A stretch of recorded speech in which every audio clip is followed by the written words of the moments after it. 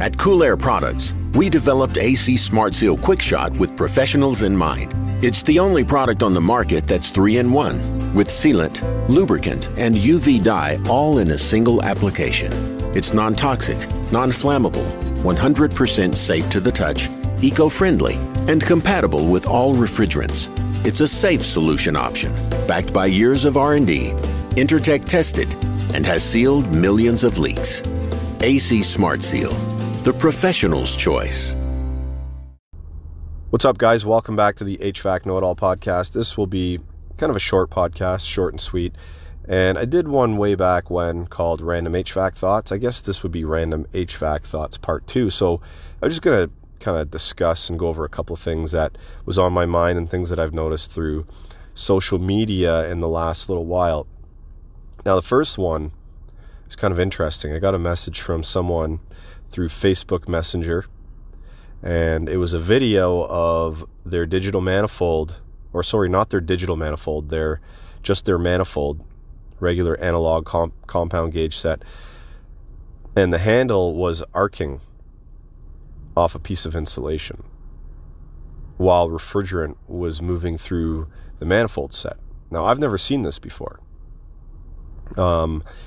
I posted it because I asked them to post it to the page, HVAC Know-It-All on Facebook, and I apologize if you guys are not on Facebook. If you are, go to the HVAC Know-It-All Facebook page and scroll through the last few posts because it was from the other day, and you can see this thing in action.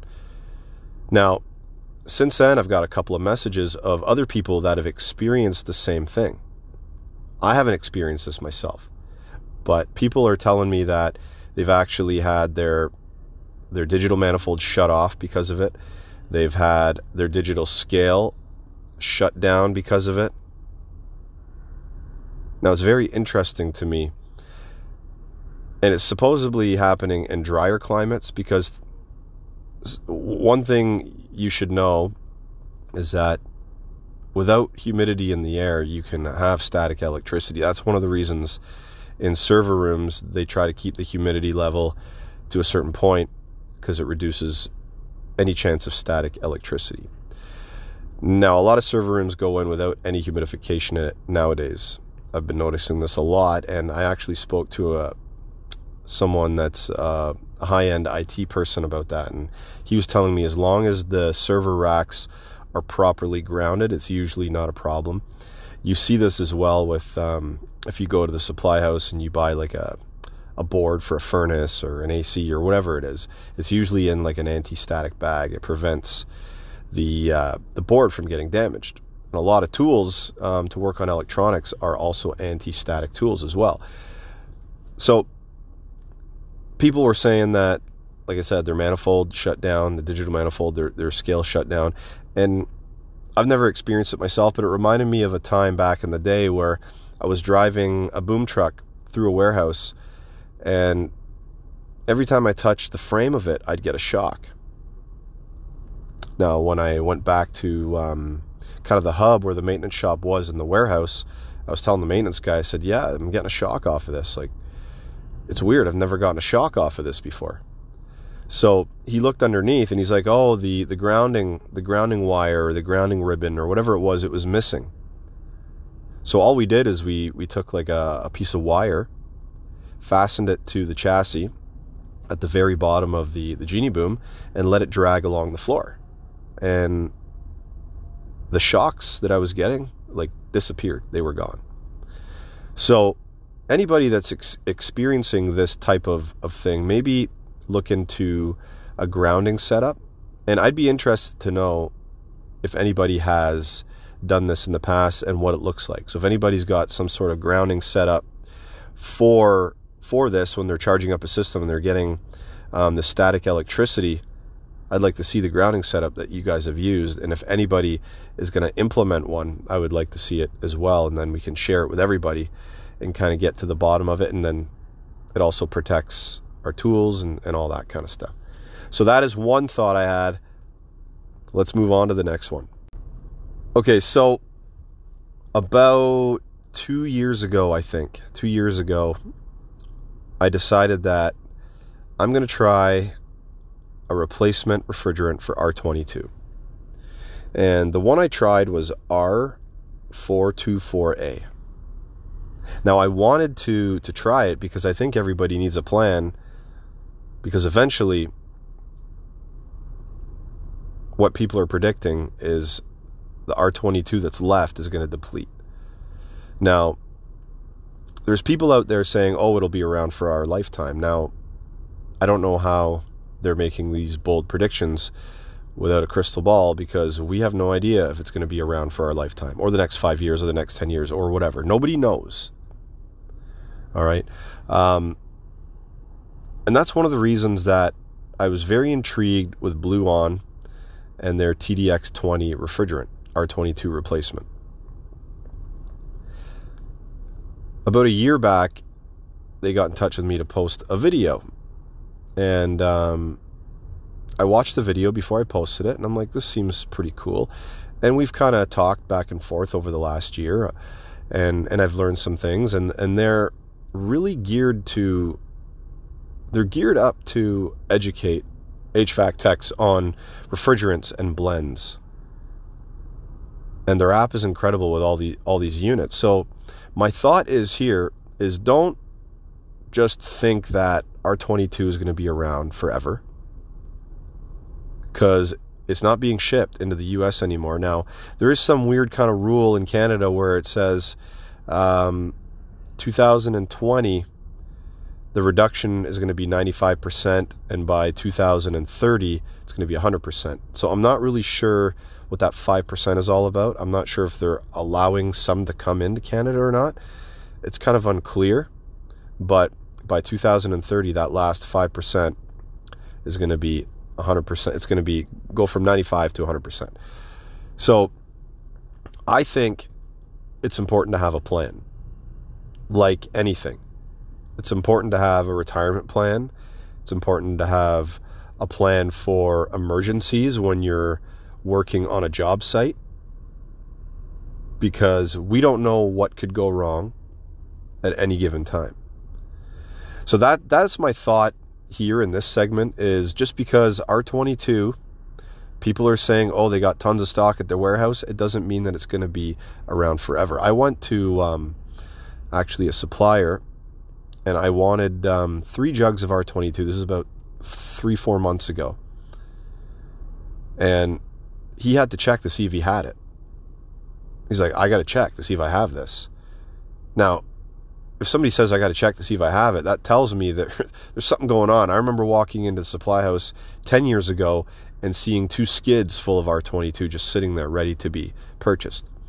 So have a plan, guys. Maybe it's not TDX20.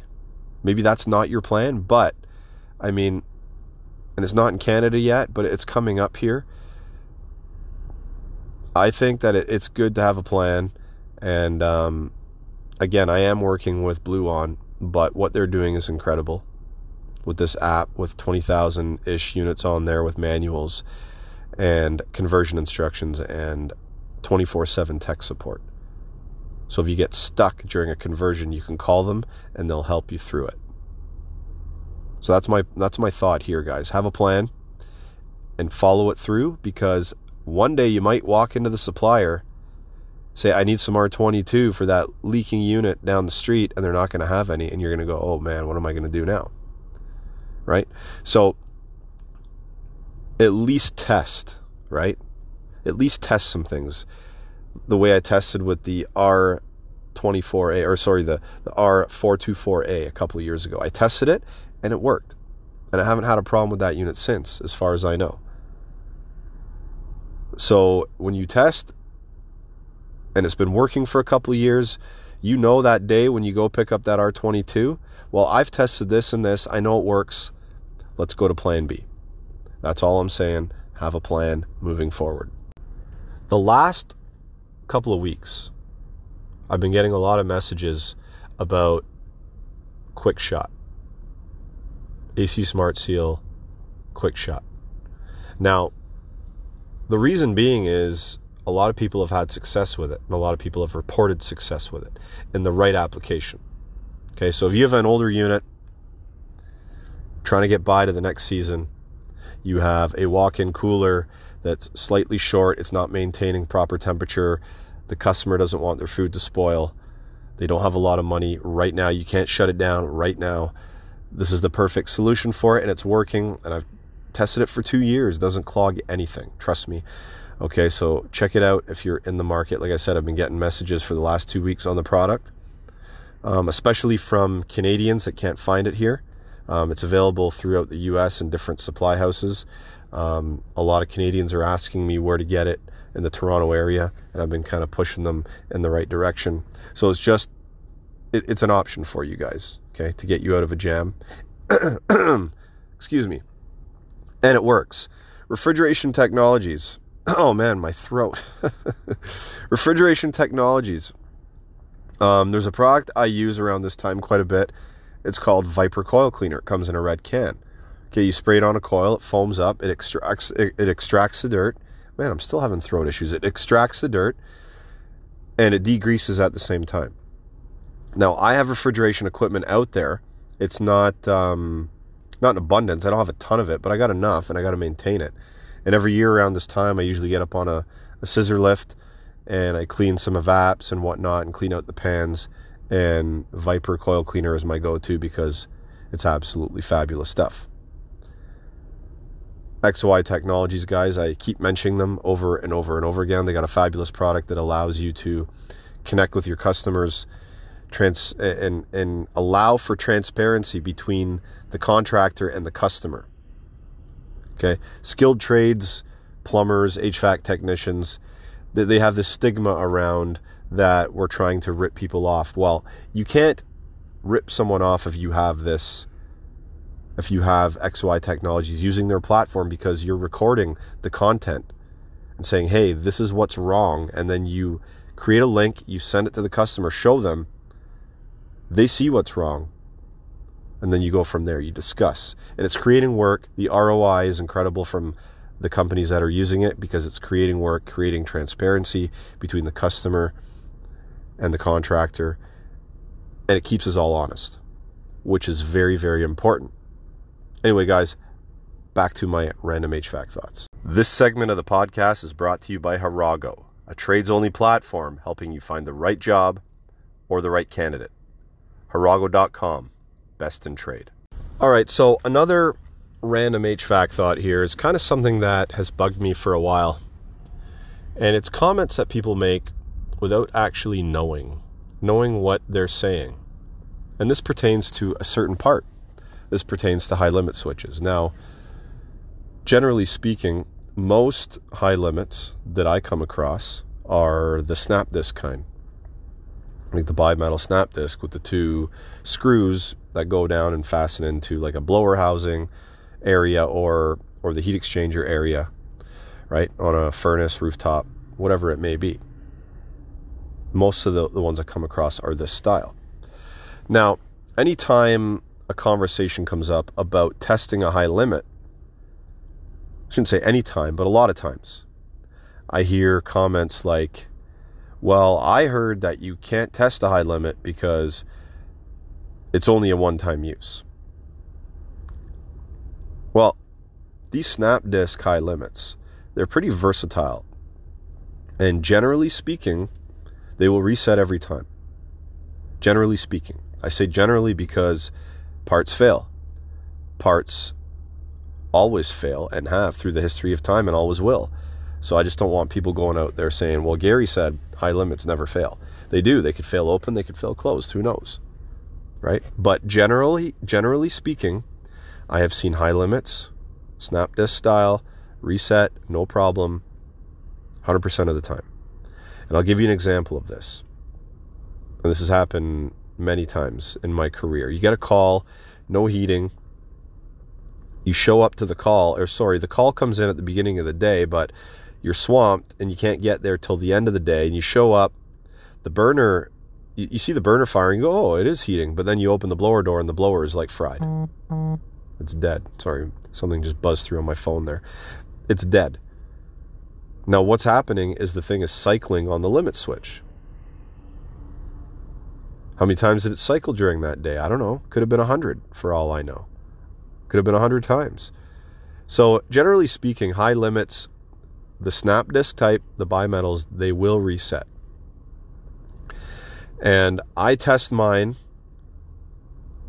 I try to test mine once a year. Okay, but 100% of the time, if a new unit goes in, I don't do much install, so I don't start up brand new equipment very often, but I will test them when the new unit goes in. I will also test them when I replace a heat exchanger. I will pull the belt off of the blower, or if it's not a belted blower, I will disconnect the electrical from the contactor or something like that, so the blower can't run. And I will test the high limit while I'm burning off the oil on the heat exchanger. Done this for years. So generally speaking, they will reset. They're not one-time use. If we're speaking about the bimetal snap disc type high limits. Now, I kind of got, by accident, got to see the inside of one style of snap disc that's actually used as a rollout on a York rooftop unit. Now, I've said in the past, it's always a good idea to replace the rollouts on York rooftop units because they cause issues. It makes you think the ignition module's failed, but it's not. It's actually the rollout. It shows power moving through it, but the ignition module won't spark. You jump that rollout switch out, now the ignition module sparks. The rollout is the problem, not the ignition module. Seen this countless times. But I replaced a rollout on a York rooftop last week, and as I'm tugging on some wire to get some more slack for my module that was also bad, I yanked a little bit too hard and my brand new rollout popped open. Shit happens on a job site. That shit just happened to me that day. Luckily, it wasn't like an emergency or anything, and I got another one the next day, put it in, everything was good. But what I learned from this is I got to see the internals of the switch and how it worked. Now, this particular rollout is responsible for 2 burners to break power to 2 burners in a rollout condition. So basically, it has 2 switches in it. Now, I posted these in the past, and people say, oh, that's not a rollout, that's a sequencer. It's not. It's not a sequencer. A sequencer actually has a little heating element inside that heats up the bimetal inside. This rollout does not have its own heater inside. It's just a bimetal, and it's activated by a flame rolling out. Basically, essentially, that's how it works. So it came apart into 3 pieces, or actually 4 pieces. First piece was the metal plate that fastens down to the unit.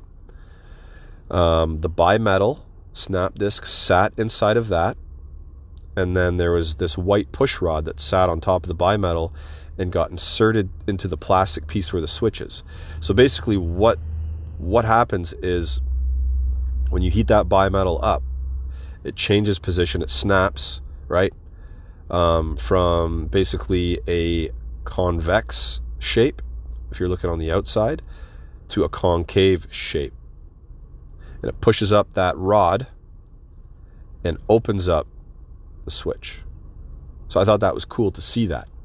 But like I said, going back to my original rant, these snap discs, they reset all the time. So if you hear these people say, don't test a high limit because it's a one-time use, it doesn't reset, that's what I've heard, that's wrong. Okay? That's wrong. But like I said, generally speaking, that's wrong. Things do fail, so just be wary of that.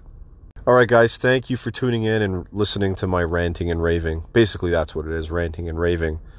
And like I said to Neville, or I was saying during the podcast when I interviewed Neville, it's almost like therapy in a way when you get to speak and get things off your chest. So in a way, I'm on the couch and you guys are like my psychotherapists, you're my psychiatrists, if you will.